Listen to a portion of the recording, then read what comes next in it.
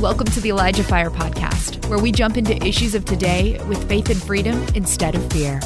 And now here's your host, Jeff Tharp. What is going on, everybody? Welcome to ElijahFire episode 31, third episode of 2022. How about that? All right, guys, I'm stoked for today's episode. A lot of you know, for those of you who don't know, I was in a missions organization called Youth with a Mission, or YWAM. A lot of you know what that is. For quite a few years. My wife was there as well. That's how we met and we fell in love.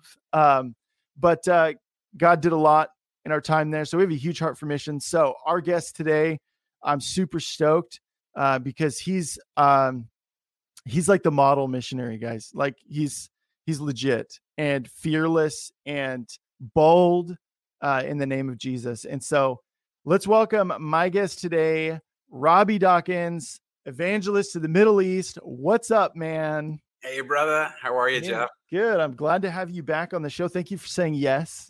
Always good. No, always good to be with you. Yeah. I love it. So yeah. So, okay, man, let's get right into it. What in the world is happening in Afghanistan right now? So much. I mean, it's a painful story. Of course, you know, we all watched, when horror back in August of what took the place of basically this current president, sloppy Joe Biden, throwing the whole country under the bus and not even seeming to care to back up or anything, and just the devastation that's caused of hundreds of thousands of millions of people in Afghanistan. And so right now, currently, we've got families in Afghanistan that just one particular leader that I was talking to Sunday, who has 40 house churches under him, that the Taliban won't even, they cut off all the Christians' food supply. So they can't buy food now. And now they can't buy firewood either. And people don't realize how cold it is there. I mean, it's kind of like for California weather in SoCal, it can be very warm in the daytime, but gets really freezing cold at night.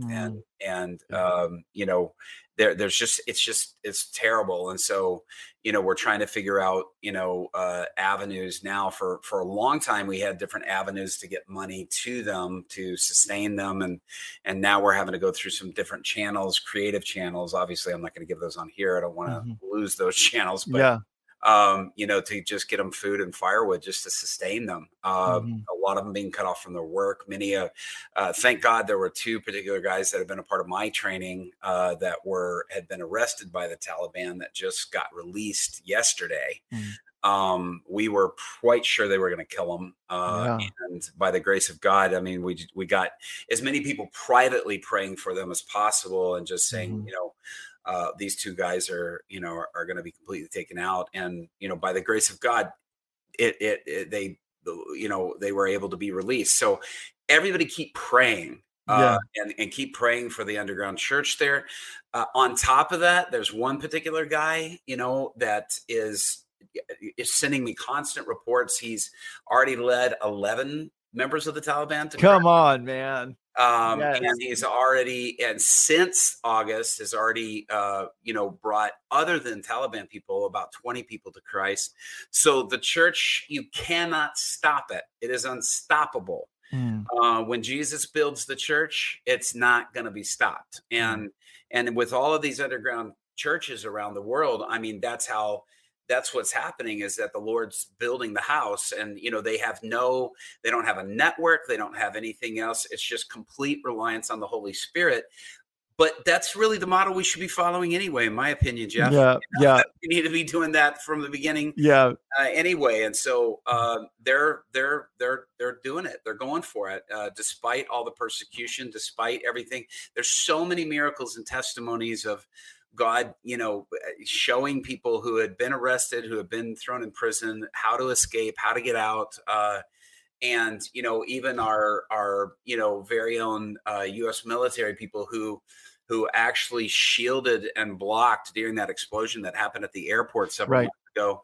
literally protected. I met with a woman who, she and her husband are a refugee now in the United States, that she was completely shielded and guarded by one of the U.S. military that lost their life, protecting her and shielding her from, the shrapnel that would have killed her. And so there's just incredible testimonies of just God's power sustaining and prevailing. And it's incredible. And these guys are more on fire than ever before. All the Afghan refugees I meet, none of them want to stay in the United States. The Christian refugees, all of them want to go back and take their country for Jesus. They all want to go. They were just fleeing being killed, and what would happen there. But they're already talking to me, Robbie, let's plant, Dari speaking churches here in the refugee areas of cities. There's 15,000 Afghan refugees down in Houston. Here in Dallas, there's 10,000 Afghan refugees. They're like, let's win these people to Christ while we have. These are the guys who just escaped, they're like, to it. Let's win them to Christ. Let's get them to go back and let's take this country for Jesus. Man. And so, amidst the horror of what our government caused and the terrible, things that took place, they haven't lost the vision for seeing, Christ fully reign in the hearts of every Afghan, and to see that happen. They're like, let's start doing the training and the equipping now, and so that we can all be sent back and see, our nation be a Christian nation. And really capitalizing. It sounds like they're really capitalizing on the fact that they're in America, which means they're capitalizing on the freedoms that our country brings. And so they're saying, let's seize this moment and get equipped, get trained, and go back and turn it all around. Man. So there's something interesting happening in military bases. And I know you can speak more accurately to one specific one. Mm-hmm. I don't know if it's been multiple, if you've heard from multiple places, but you've done a video on your Instagram, but just tell us what's going on. Yeah. So one of the guys that I was meeting with last week who was, placed here in our area, an amazing leader, just an incredible man of God. And and I had heard this from another one was placed in another part of the country that they had, so they had them all where their dormitory basically are shipping containers on these military bases. They're not staying in barracks or anything like that. Wow. They're staying in these shipping containers, and there'd be probably about 50 people to a container. And so, which is pretty crowded for a shipping container. It's a little much for one thing. Of course, they're all grateful because they're free and they're not being, they're not afraid that they're going to be killed by the U.S. military or anything like that. Yeah. But, so many of the military staff have been very gracious, very kind to them.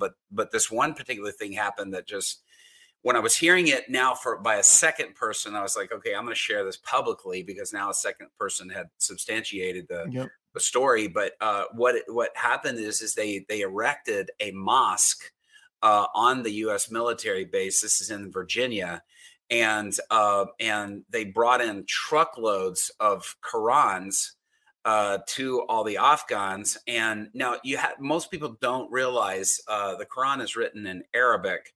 And, so many people, if they don't speak Arabic, they don't understand what the Quran is saying. Mm-hmm. You're technically not supposed to read it in another language because then it's not the Quran.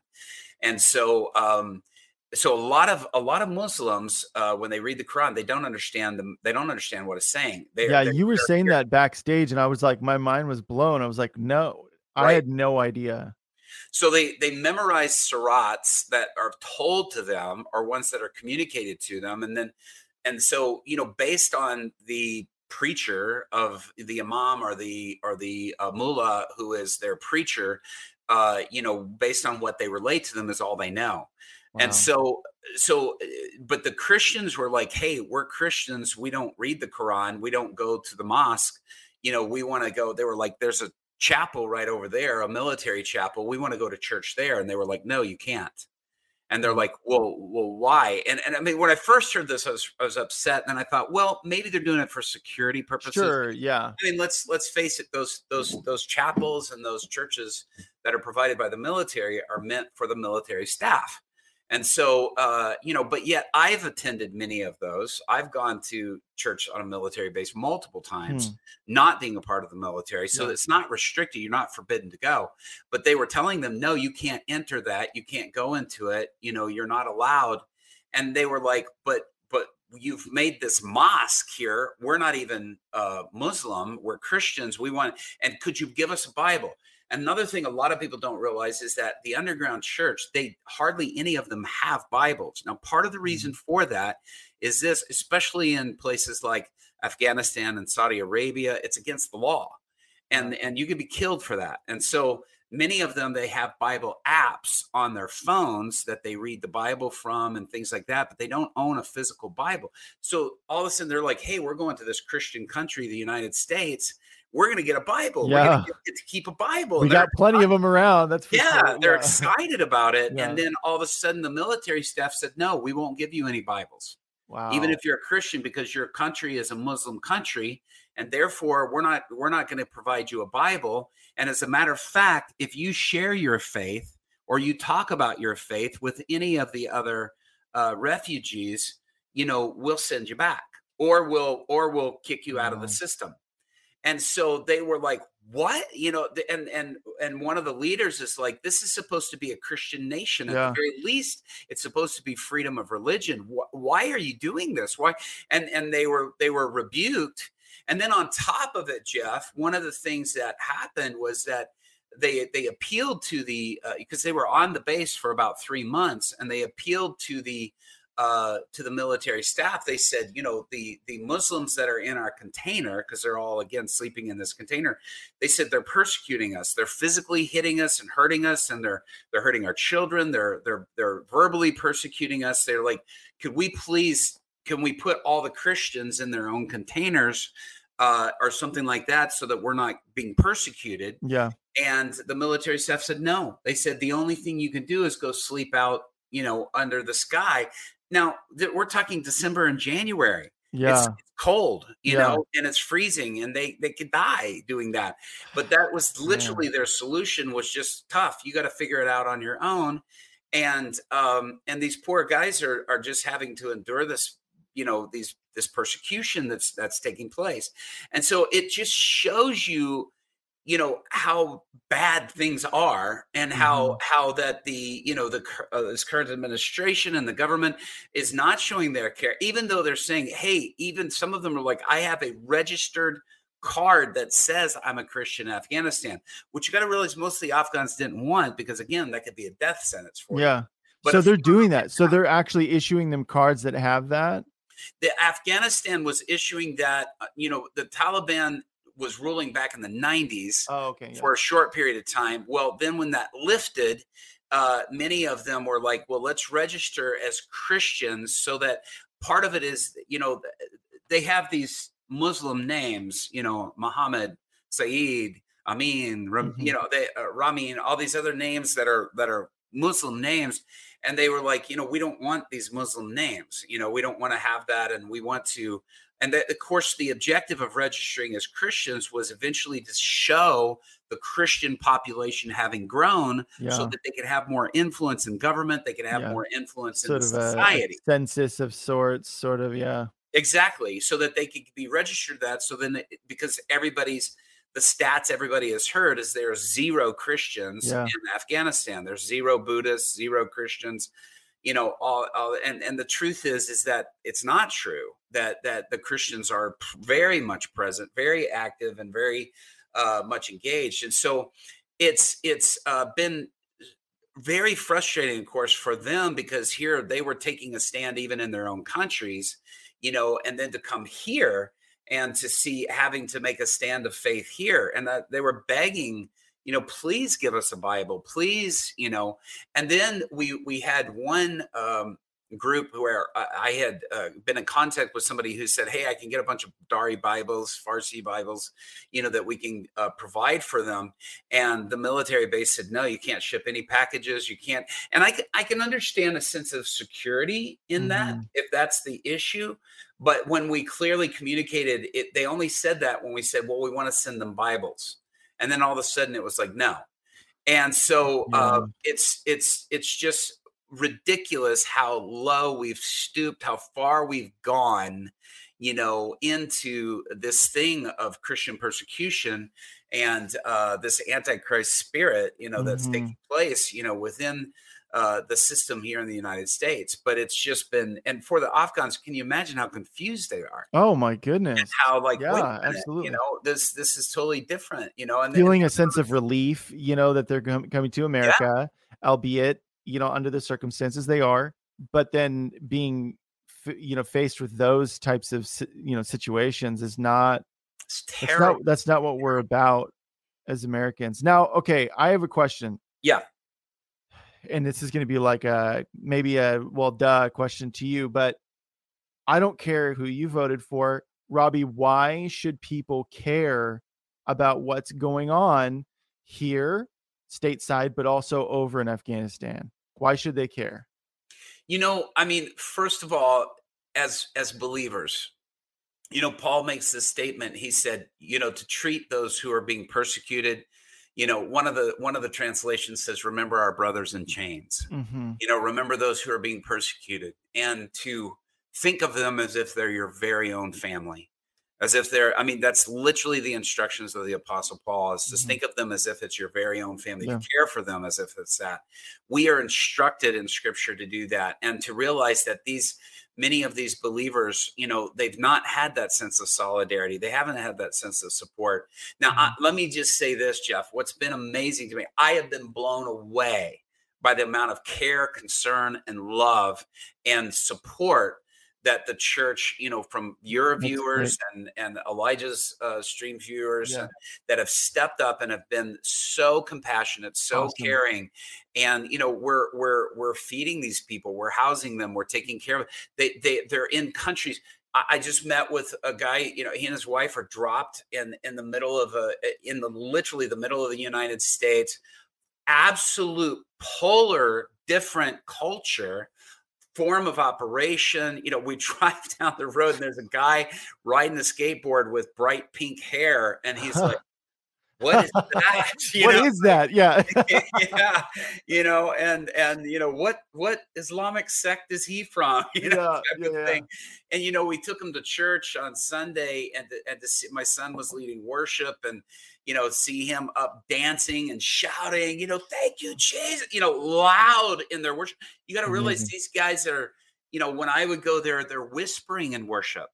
Not because they want to, but because it's to protect their lives, that they could be killed. They could be found out and be killed. Yeah. So all of a sudden, to take them into service. And then this particular church where my son is worship pastor at, they're doing baptisms. And he's looking and he's going, you're openly baptizing people. And he's sort of looking around in the balcony like, is there snipers here? You could be shot, killed for this. Because, in Iran and in Afghanistan, they'll kill you for that. And so all of a sudden, and then people telling their testimony before, of how Jesus transformed and changed their life, and then getting baptized. It's just this massive culture shock. Yeah. And of course, in the sense of being the church, a very blessed one, but at the same time, their world has just been upended. Everybody in every area, find out if you have refugees in your area, find out where they're at, reach out to them. They may be apprehensive. They may act a little cautious. You got to realize these guys were used to, if you asked them if they're a Christian, that you were hitting them in the head with a brick, or that you were trying to kill them, afterwards. So they may be a little cautious, a little concerned, but don't even worry about asking. Reach out to the Muslims. They're open. They're so happy to be in this country. They're so happy to show them the love of Christ. This is an opportunity. We've had an opportunity where the most dangerous nation in the world, hundreds of thousands of their citizens just got dropped in our laps. Let's seize this moment, bring the kingdom. There's not one Afghan out there that isn't saying, equip me and send me back. I want to take my nation for Jesus. I want to bring people to Christ. They're willing to go and fight and to defend their freedom too. But the biggest thing is they're like, I want to go back and I want to share the gospel. I want to bring everybody I can to know Jesus and to know the transforming power that Jesus gives. And so there's a fire that's in them. Yeah. And this is an opportunity that we have, but we are instructed by Scripture. Treat them as if they're your very own family. Find out if they have needs. Most of them don't have a driver's license. They used to drive. You got to realize that Afghan women, it's against the law for an Afghan woman to drive a vehicle, or for even a foreign woman in the country to drive a vehicle. Wow. Thanks for listening. The Elijah Fire podcast is made possible by donations like yours. To become a partner, visit ElijahFire.com/donate. Most of these people, they don't have cars. They're having to go public transportation with their little kids in tow, and then having to buy groceries and figure out how to get it on the bus to get it back. I mean, offer to help them, offer to serve them, offer to bless them. They're very fixed. They don't have any other money than food stamps. And so, many of them are in very poor circumstances, but you got to realize our poverty is elite to them. Yeah. And so they're very happy. You won't hear any of them complain about the situation. You won't hear any of them go, well, we got put in this neighborhood. They're just happy to be alive. But our instruction, why should we help, of course? And of course, throughout the Scripture, you had, Jesus and others instructing, take care of the alien, take care of the person who's not from your area, be kind to them, be loving to them, be compassionate, to them, show them grace in that. It's a biblical instruction. And of course, on top of it, many of them are our brothers and sisters who've just been dropped in the middle of, it's almost like throwing them in the middle of Mars. It's a whole new atmosphere and experience they've never encountered. Yeah, man. So it's something that I've noticed. I think we talked a little bit about this last time you were on, but there's this kind of, one of the reasons why I think it's so important to not forget what we're talking about, to not forget what's happening in Afghanistan, what this administration did to cause this issue. It is undeniable. Most liberals, but let's face it, most liberals know that what this president did was dead wrong. It was wrong. And he threw this nation under the bus. Yeah. He knew what he was doing. This is not a circumstance. Sorry. This is not a situation. This was calculated. They knew what would happen. They knew what would transpire. The Taliban comes rolling into town with pallets of money. Where did that money come from? Come on. I can guarantee you it wasn't being provided by Iran, because they're in a financial crisis themselves right now. Yeah. This was something that was, I believe, in what I hear from the Afghans, released by the U.S. government somehow. And we turned over billions of dollars worth of military equipment. And I mean, there's not I've not talked with the military. I'm good friends with Colonel Allen West. And it's like, we blow up ignitions when we have to leave the equipment like that behind. We go and make it to where the keys don't work, to where you can't turn them on. We left the keys in the Hummers, the Humvees and in the tanks. Yeah. I mean, this was not an oops situation. No.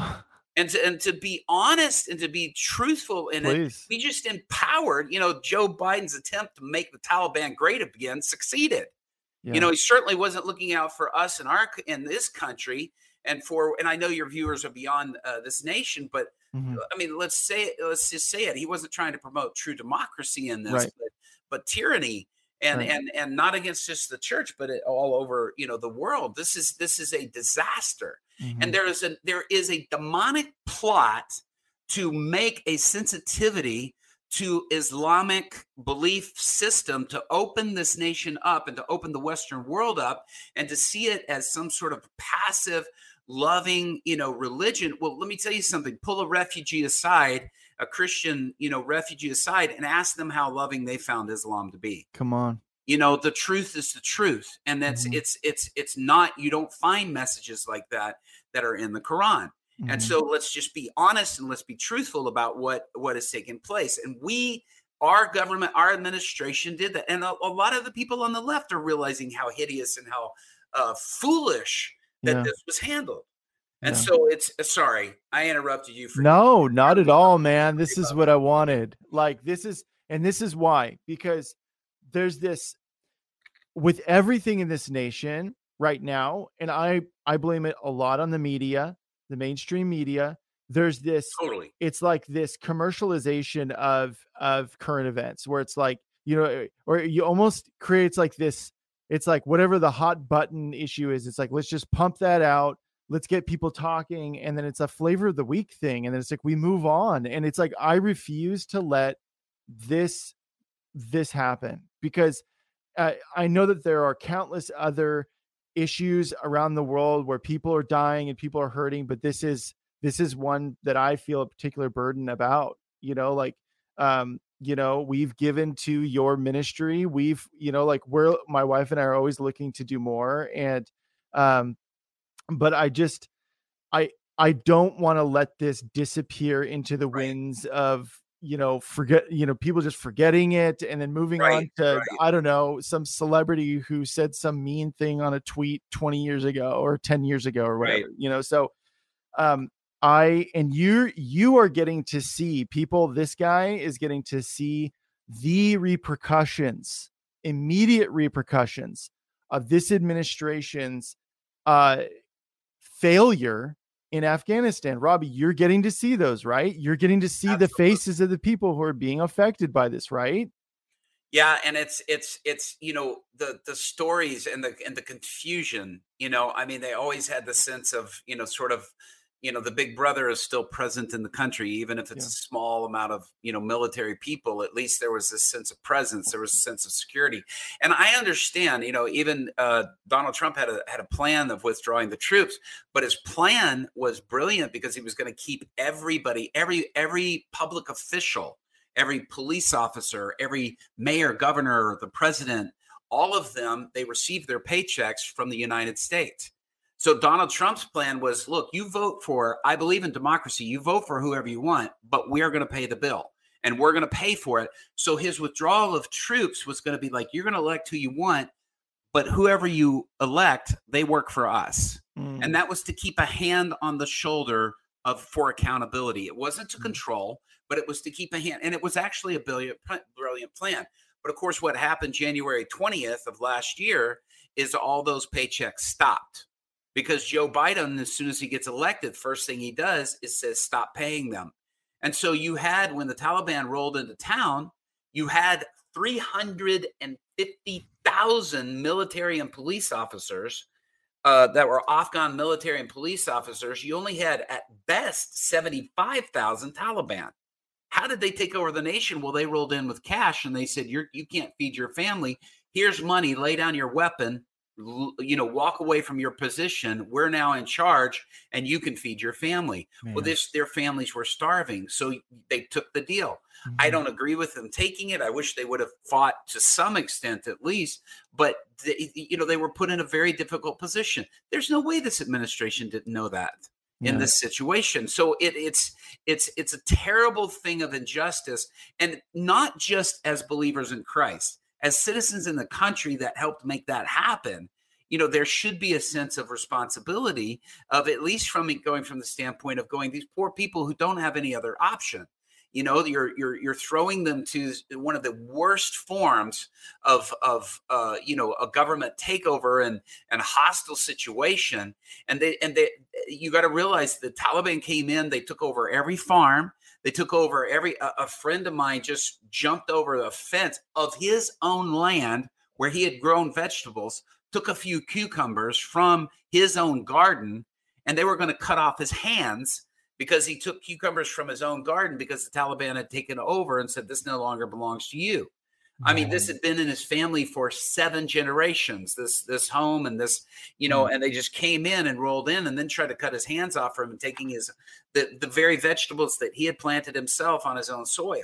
And I mean, this is just an evil, demonic plot to destroy a group of people that were on the verge of one of the most powerful revivals this world has ever seen, I believe, and what I was able to be a part of. And so the devastation of where they're at is just, you know, they're in shock and they're in awe. And the thing of it is that I love is that not one of them want to stay, of the believers. Yeah. They want to go back. They want to see their nation. And of course, we're you know, all the people, we have hundreds of people, as you know, Jeff, that we're taking care of. Hundreds that where there is no refugee program in some of the nations they're in and neighboring countries to Afghanistan.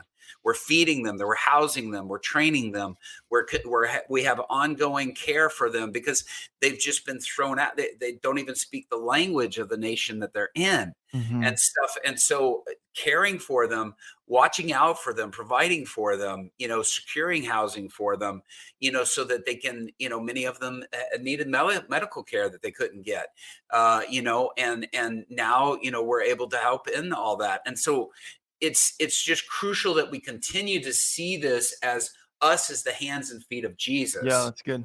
And continuing, especially for those who have served very faithfully. Again, none of these people, they weren't fleeing because they wanted an upgrade.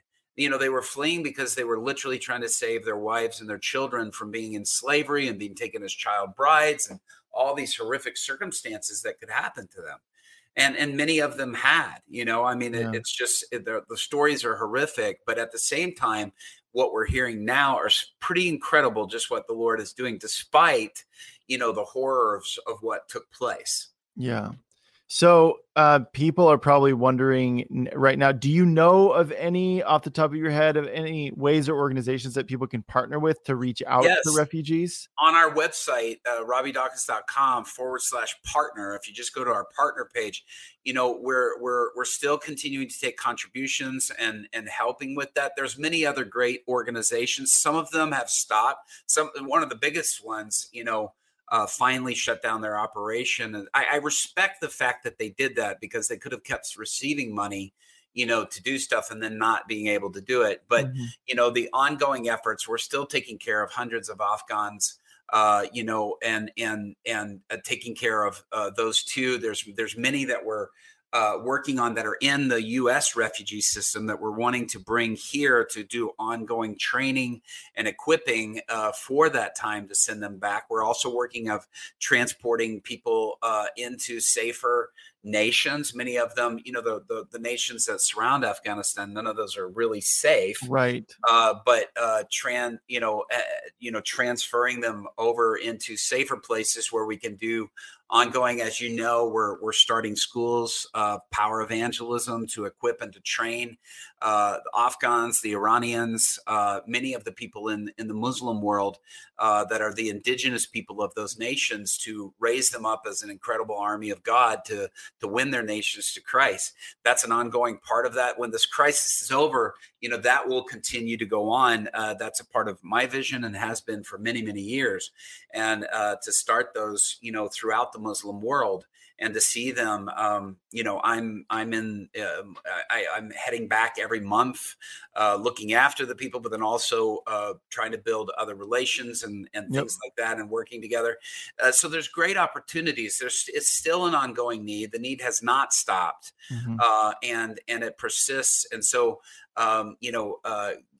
we appreciate anything that anyone can do, and anything that, especially if the Lord lays on your heart. I don't want you to hear just the plea and, see the pictures that all tug on our hearts, just do something based on emotion, but really ask the Lord, what do you want me to do? One of the things that we've found, man, that has been so powerful in this, just had some missionaries here that are in Jordan, that are doing mission work in Jordan here at my house last night. And awesome. And just hearing their stories and what they're doing. And I'll be going there to do some equipping there for their group and the people that they're reaching.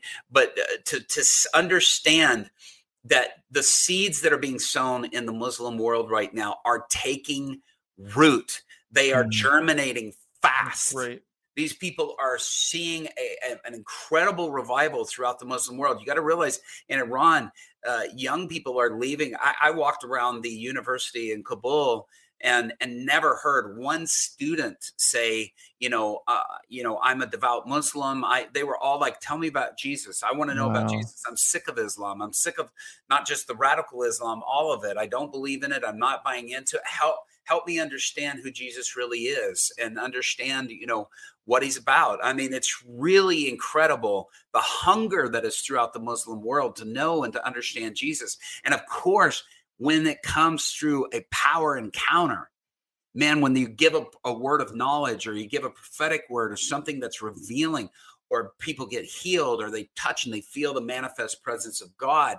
I mean, Jeff, it's just breath. And for them, they don't have any of that. I mean, at least in certain faiths here, they could be cessationists and don't believe in signs and wonders for today. Uh-huh. That can blow their mind. But in Islam, none of that should be happening. And all of a sudden, when it does, the power that opens them up for, to receive and to want to go into that relationship with Christ, and to say, as Jesus said to the woman at the well in Samaria, that look, this is going to start a wellspring inside of you. Other people are going to come drink of the water that's going to come out of your life. And so when they hear that message and they see that power, man, they're hooked. Yeah. And throughout, so many parts of the Muslim world, Muslims are very, they have a very spiritual side. They're very mystical, but you can seize that as an opportunity to bring the power of the Holy Spirit. And when they have that encounter, they're like, man, this is it. This I've never experienced this, never seen this. This is, why isn't everybody doing this? Is a common question they're asking. Well, and my question, really quick, in regards to the Quran, is does the Quran tell supernatural stories in it? I've only read like small excerpts of the Quran. So are there signs and wonders told about within the Quran? If you're talking to a Muslim, they'd say yes. If you looked at the surahs and read them, you'd be like, I don't know about that. Yeah. Of course, Muhammad claims to have gone to the moon. He claims to, jump off, the mount in Jerusalem, where the Dome of the Rock is, and that he entered into heaven. All of that is a play on the gospel. Because he knew he says that that's what Jesus did too, that Jesus didn't actually die on the cross, that it was actually Judas who died on the cross, and Jesus projected his face onto Judas's face. Now, many Muslims get confused though when they read the scripture and all of a sudden Jesus says, which is actually in their understanding supposed to be Judas, when he says, Father, forgive them for they don't know what they do. They're like, well, Judas, who would be a criminal, who would be a liar, a thief, and all these other, why would he say, Father, forgive them for they know? And so they immediately go, this was Jesus, because they read things like that and they see through the lies that they've been told and the deception that have been communicated to them, and over. But signs and wonders, I mean, why are we trying to reinvent the wheel? The book of Acts still works. Come on. This was God's plan to bring the entire world to him, was the demonstration of power that would lead them to believe the word that we preach. That's so good. And so it is key. You've got no game in the Muslim world with just apologetics. You will not win Muslims to Christ. You may win a few periodically here and there, but the only way you're going to truly win a Muslim over to your faith is with a demonstration of power. Yeah. Because they have to have that. I have encountered, I have experienced this. This is not just words. This is real. This is truth. Yeah. And then when they do, man, it blows them away. So in the Quran, they hear these stories that when you hear them, you're like, ooh, that just sounds like it's a little too. Yeah, I don't know, dude. Yeah. Jumping to the moon from the earth is, well, and so there's a lot of that stuff that they begin to see through, and they begin to go, well, yeah, I mean, maybe that was working back in 300 or 600, whatever, but today it's not really flying. Yeah. And so, there's a lot of that gets exposed, in there. And so their context. Now, what a lot of them believe, they do believe in miracles. They do believe that if certain imams, pray or that they pray in the name of historic imams, that they could possibly see miracles happen. They do have a certain of the sects of Islam believe that. But when all of a sudden us as just average followers of Christ, not necessarily with, acting like we've got any superpowers or anything like that, but they don't realize we're carrying the superpower, when all of a sudden they have an encounter and experience, some of them may actually think this is demonic.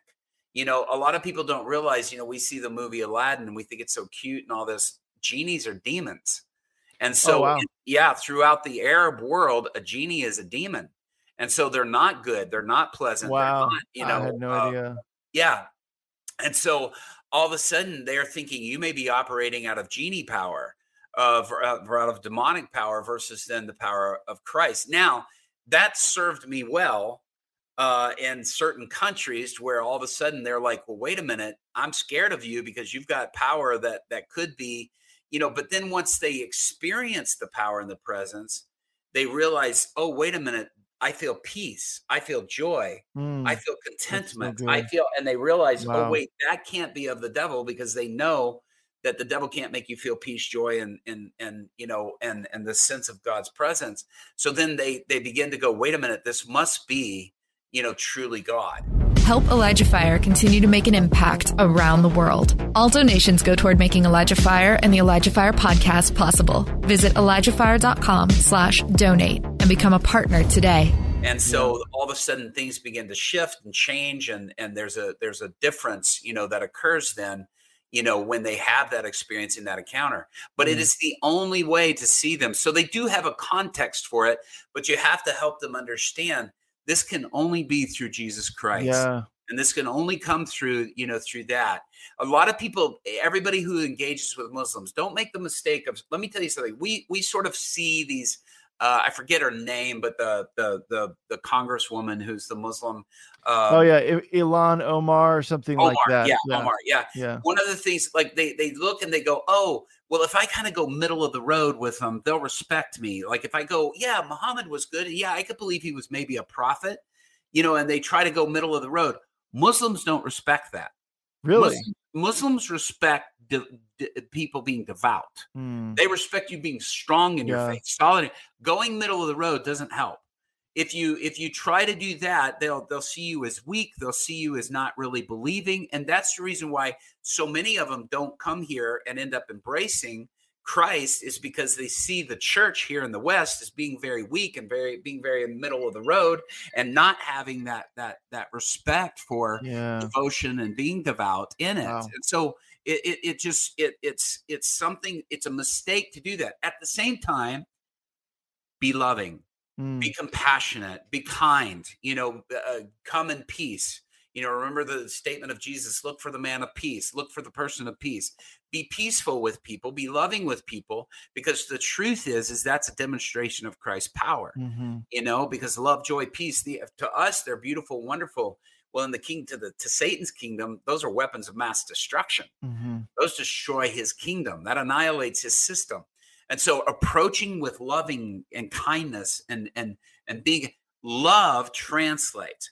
Going middle of the road and just stopping and saying, well, no, I'm sorry, I don't believe what you believe. I do not believe, that Muhammad was a real prophet. I do not believe it, but I love you and I care about you, and I'm here to love you, and I'm here to demonstrate to you how much Jesus really loves you.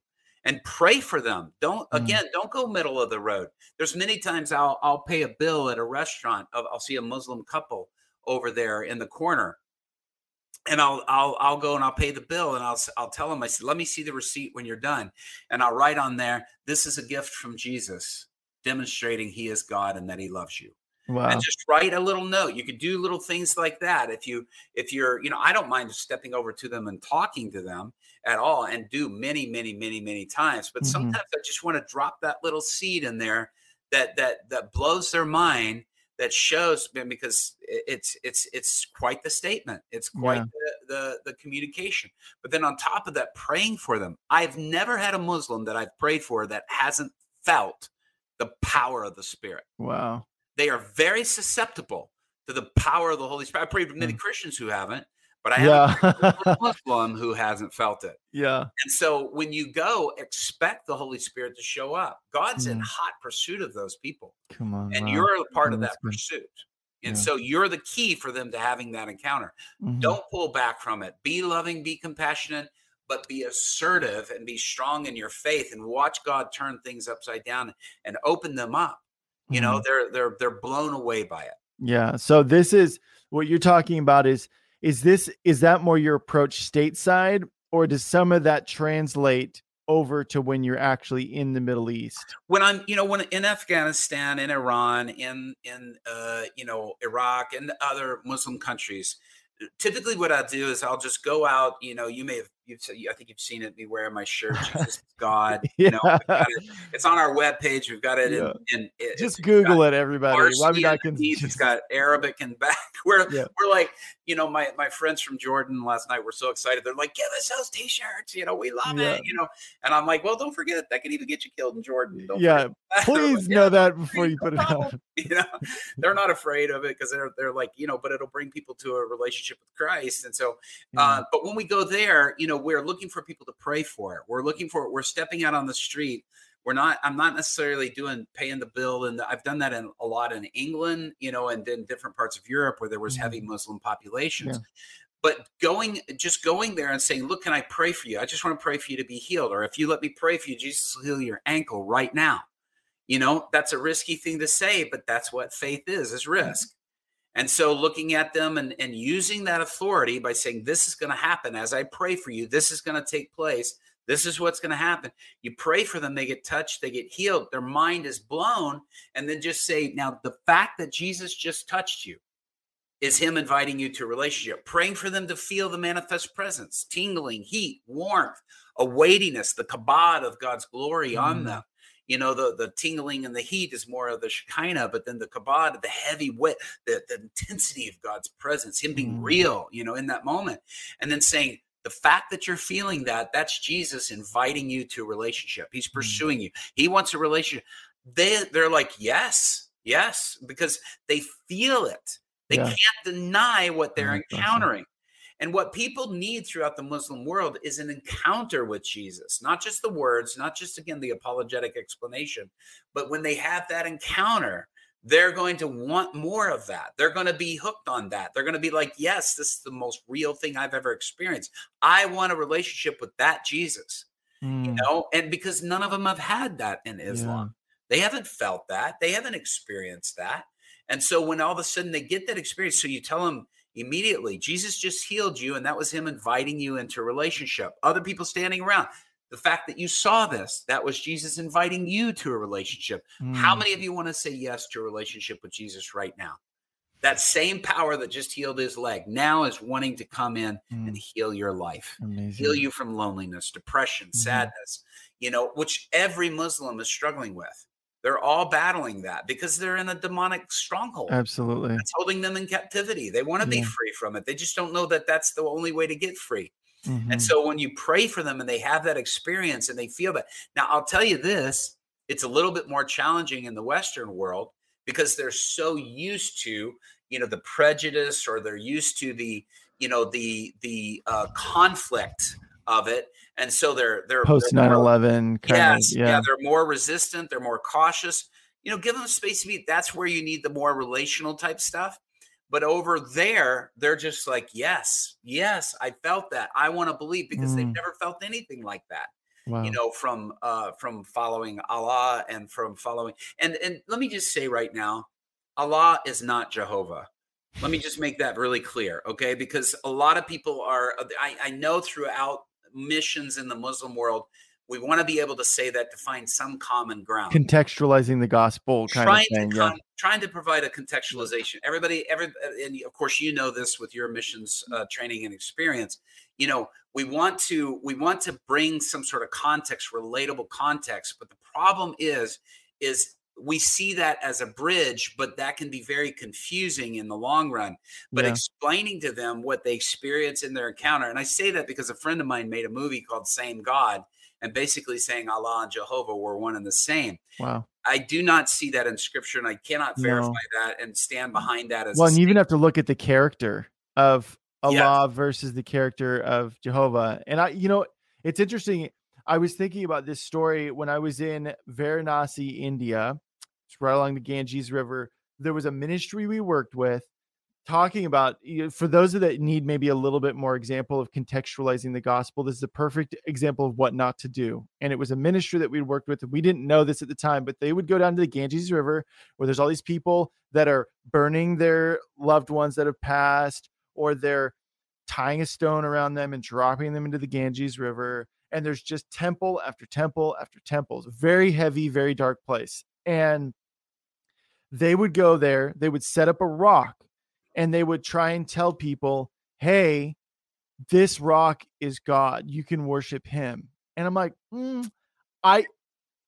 a swing and a miss, guys, and I think that there is this effort to kind of over process, like God's power is God's power. And through your testimony, what you've been saying, it is absolutely crucial that we operate in his power. Absolutely. Signs and wonders. Absolutely. And I think that there is an over process here in America, even what you're talking about with like talking to Muslims and be like, well, I believe Muhammad was a good man and he could have been a prophet and all this stuff. And you end up just becoming lukewarm. And I think that's something that I've seen even in missions is this over processing how to communicate something. I'm like, the power is the power. Like, and I think there's a reason why, like this Bible is still applicable today, like it was thousands of years ago, is because God's power is God's power. And there's this constant effort to reevaluate, rework, redesign, to better communicate, to make ourselves more relevant or relatable. And I'm like, God's power is God's power is God's power. And we actually step out, and in faith, God rewards that. Yeah, you may not see somebody get healed right away that you can see, but be obedient to that. Like, put the scripture in practice. You get what I'm saying, man. I'm just very fired up. No, it's good. That's good Yeah. preaching right there. Yeah. And a lot of people use, Mars Hill as an example for trying to use in contextualization. But also remember, Mars Hill didn't end really well. They turned on Paul, they beat him, left him for dead, outside the city. I mean, it didn't work very. I respect Paul's attempt of trying to find neutral. You see him take a totally different approach in Acts 19 when he's coming into Ephesus, and with Diana and the approach of that was completely. And what he did is, which is people need to pay attention to, is even the goldsmith and silversmiths that were making these goddesses, stop and say to him, or stop and say, hey, these guys aren't speaking against the God. They're not speaking against this idol that we worship. They're not saying these bad things about it. That's something we as believers need to focus on too. Don't go in speaking against anything. Go in speaking about Jesus. Go in speaking about the truth. Don't speak against anything. Be the positive in the communication of what is, love, joy, peace, the things that are inviting and that are welcoming in. Forgiveness of sin. That's not being preached in Islam. That's not a message of redemption is not really there. It's trying to live this absolute perfect life that we all know none of us can live without Christ. And so his perfection is, given to us. But realizing that, to make this, Paul, again, by 19 in Ephesus, he realizes, wait a minute, I've got to just stick with the gospel. I got to stick with the truth, and just don't worry about, again, speaking against anything or trying to even finding the middle road. I'm not saying is a bad thing, but just don't get distracted with that. Stay focused on Jesus and you're fine. And as you do, you'll see that, and there's a lot of friends of mine that work in the Muslim world that try to, they get into the peacekeeping side of things and peace relations. And I just want to, if I could just say this to that, I love people pursuing peace. We want to be men and women of peace. I get that. But there is a mistake when we compromise the message and we make the message about saying that we're loving and we're being peaceful and trying to find common ground. But then when we sacrifice the gospel itself, many of those people, when believers were being persecuted in the Coptic church in Egypt, and several years ago, they came out speaking against the Christians. These are Christians speaking against other Christians, because they were publicly communicating their faith. Well, that's what we're instructed to do in the scripture. And so, no, we need to be at peace. Well, Jesus said, hey, people are hollering peace, peace. And I came to bring a sword. I came to divide the sheep and the goats. I mean, we got to realize that we have to be public about our faith. We have to communicate strong about our faith. There's so many NGOs around the world that were even in Afghanistan, Christian organizations that would tell their people, do not preach the gospel. Do not hear the gospel. I've heard that too. Come here, do relief work and do all these other things. Well, you don't see that as the demonstration of Jesus, you come in, you see the forgiveness of sin, the repentance of sin, and transformation power through his blood. Don't change that. Don't get off and get distracted thinking like, I've met missionaries in Afghanistan who were there for 5 years, Jeff, that never left their house. Their children were in their house, never shared the gospel with one person, but they're saying, oh, we're being liked because we live in Afghanistan. And they're getting financial support to just sit in a house and do nothing. Wow. They don't even know the language after 5 years. I've met some missionaries that were very unloving and didn't even know the languages of the country they're in. I'm like, why are you here? Why are you here? Yeah. And why are you taking money from people that are actually wanting to come in and preach the gospel and actually want to listen? Everything has got to be about gospel presentation. I've got friends who are former Navy SEALs and a part of Christian military groups that rescue people and do all that's all fine and wonderful. I love that, that they're in parts of the world fighting for freedom. God bless them. I love that. But as a believer in Jesus Christ, the gospel has to be central to everything that we do. Yeah, it's got to be central. I mean, it's not okay to go into a nation and rescue people from harm, but not share the greatest news that will transform and revolutionize their lives forever. Yeah. I'm sorry. It's just not okay to do and to be that. We've got to keep the gospel central in everything that we do. And it's not okay to sit at home and not share with your neighbors. Or water it down, or, I mean, that's really the thing that I feel like a lot is happening a lot over here in the States. And something that we're almost out of time, but something that I was listening to a testimony of an Iranian Christian, and she was talking about how badly she wanted to go back to Iran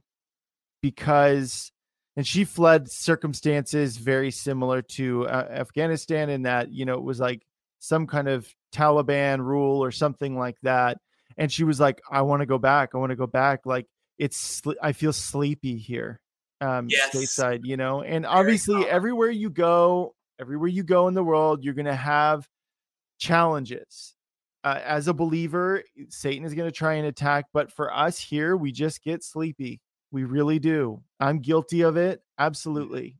So I'm not condemning anybody, and I just think that that's very telling of like an active faith. If I'm actively pursuing the presence of God, if I'm actively pursuing being obedient to him, that sleepiness lifts. It really does. And I think that, and reaching out and actually doing what the gospel says we're supposed to do. How about that? You actually start to see the fruit of it, so. Yeah, so true. We've got to wake up and we've got to shake, off the slumber and get engaged. I mean, this is what we're called to do, to truly say we're followers of Christ. We've got to have that evidence of it, Yeah. Amen. All right, Robbie. Well, just pray for the people as you feel led. But one thing I actually feel like maybe pray for is the people that don't care. Right. Like they're hearing what we're saying and they're just like, I know I'm supposed to care and I don't. Like, can you ask for just an impartation of God's heart for those people as well? Go for it. Father, in the name of Jesus, I just thank you for everybody who's on here. And by the authority of Christ, I just pray, Lord, that we would shake ourselves off as, even Paul, as he's picking up the firewood on the island and he's bit by the serpent. He doesn't curse the serpent. He doesn't even pray for healing. He just shakes it off. And Lord, I pray that we would shake off the slumber, that we would shake off these distractions, that we would shake off these things that are robbing us. There's people right now that are watching that you're in depression, that you're struggling with panic attacks and even anxiety.